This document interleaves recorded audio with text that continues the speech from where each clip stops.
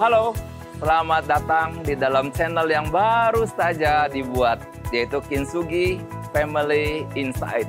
Bersama saya, Chang Kuifa. Nah, tentang apakah channel ini? Saya akan jelaskan satu demi satu katanya, dimulai daripada insight. Saya menjamin kepada setiap penonton YouTube, jikalau menonton channel ini mungkin hanya sekitar 4 atau 5 menit, pasti mendapatkan insight. Apa itu insight? Itu sebuah aha, saya baru tahu. Setelah itu dijelaskan. Dan hasil daripada penjelasan itu pasti membawa kepada kita suatu paradigma baru di dalam berpikir. Ataupun suatu tindakan-tindakan yang kita harus berbuat untuk memperbaiki sesuatu di dalam kehidupan kita. Nah, itu adalah insight. Saya pastikan pasti mendapatkan insight di dalam setiap video yang diupload di channel ini. Yang kedua adalah tentang family. Nah, apa itu family? Di dalam payung family, kita tahu bahwa itu dimulai sejak seorang pria dan wanita mungkin saling tertarik. Nah, itu bisa di bangku kuliah, di masa bekerja. Nah, jika lo tertarik, maka ada yang disebut sebagai dating. Dating ini adalah pacaran. Apa itu pacaran? Pacaran adalah suatu masa untuk kita boleh mengenal siapa calon pasangan hidup kita. Dan kemudian berujung kepada pernikahan. Nah, sebelum memasuki pernikahan ada yang disebut sebagai premarital. Nah, premarital itu adalah persiapan-persiapan menuju pernikahan. Ini pun kita akan bahas. Nah, kemudian setelah premarital, pasti puji Tuhan kita akan menikah. Nah, ini sangat seru. Karena kehidupan pernikahan mungkin kita akan lewati 35 tahun lebih, 40 tahun lebih, bahkan ada sampai 50 tahun lebih. Sampai kapan? Sampai aki-aki dan nini, artinya sampai kungkung dan popo, sampai kita di masa tua. Nah, bagaimana bisa mempertahankan pernikahan seumur hidup? Ini akan kita bahas sangat mendalam di dalam channel ini. Nah, saudara-saudara, setelah kita memasuki masa pernikahan, maka yang terakhir lini daripada family itu yang kita cukup akan banyak bahas adalah tentang parenting. Mungkin setelah 1 tahun setelah menikah, Tuhan sudah anugerahkan kepada kita, itu adalah anak-anak yang lucu-lucu sekali ya. Tetapi apakah kita diperlengkapi dengan setumpuk pengetahuan, dengan setumpuk pengalaman untuk bagaimana membawa anak-anak ini boleh berhasil di masa depan? Faktanya pada hari ini banyak orang tua mengalami kebingungan untuk bagaimana bisa mengatasi ataupun menghadapi ataupun menghandle anak-anak yang hadir dalam rumah tangga mereka. Nah, ini tentang family. Sekarang yang paling menarik adalah tentang kintsugi. Apa arti daripada kintsugi? Nah, saudara-saudara, ini sebenarnya adalah sebuah karya seni dari Jepang ya. Kintsugi, kita langsung berpikir, ya itu adalah Jepang. Tapi apa? Apa menariknya kintsugi ini? Jadi kintsugi ini menariknya adalah tentang sebuah mangkok. Tentang sebuah mangkok yang dimiliki seorang panglima perang dari Jepang, yang mangkok itu kemudian pecah pada saat dia sedang memakainya. Lalu dia bingung karena mangkok ini hadiah dari kaisar di China. Maka dia kemudian mencari seorang ahli seni di Jepang. Bagaimana supaya mangkok ini bisa berfungsi kembali. Nah, si ahli seni di Jepang ini kemudian menambal, menyatukan mangkok yang pecah itu dengan apa? Bukan dengan semen biasa, bukan dengan lem biasa, tapi disatukan dengan emas. Ya, emas. Sehingga di mangkok yang pecah itu disatukan dengan emas.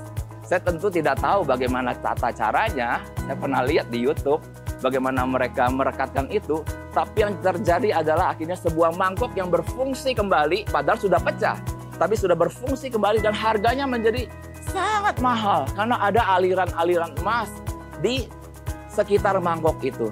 Nah, ini berbicara apa?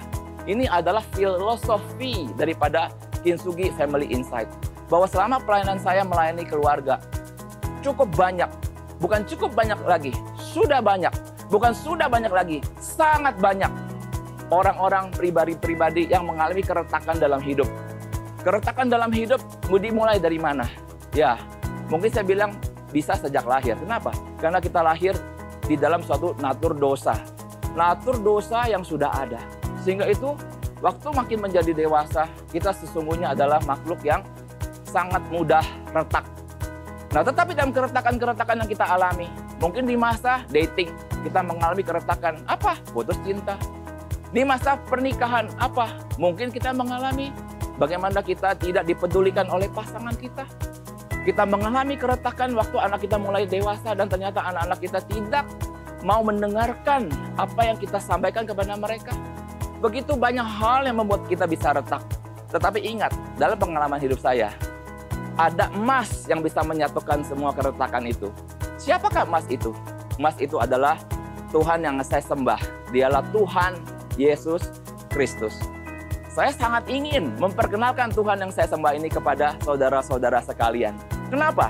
Karena saat dia melekatkan semua yang retak itu, semua yang pecah itu, yang semua tadi tidak berfungsi, rusak.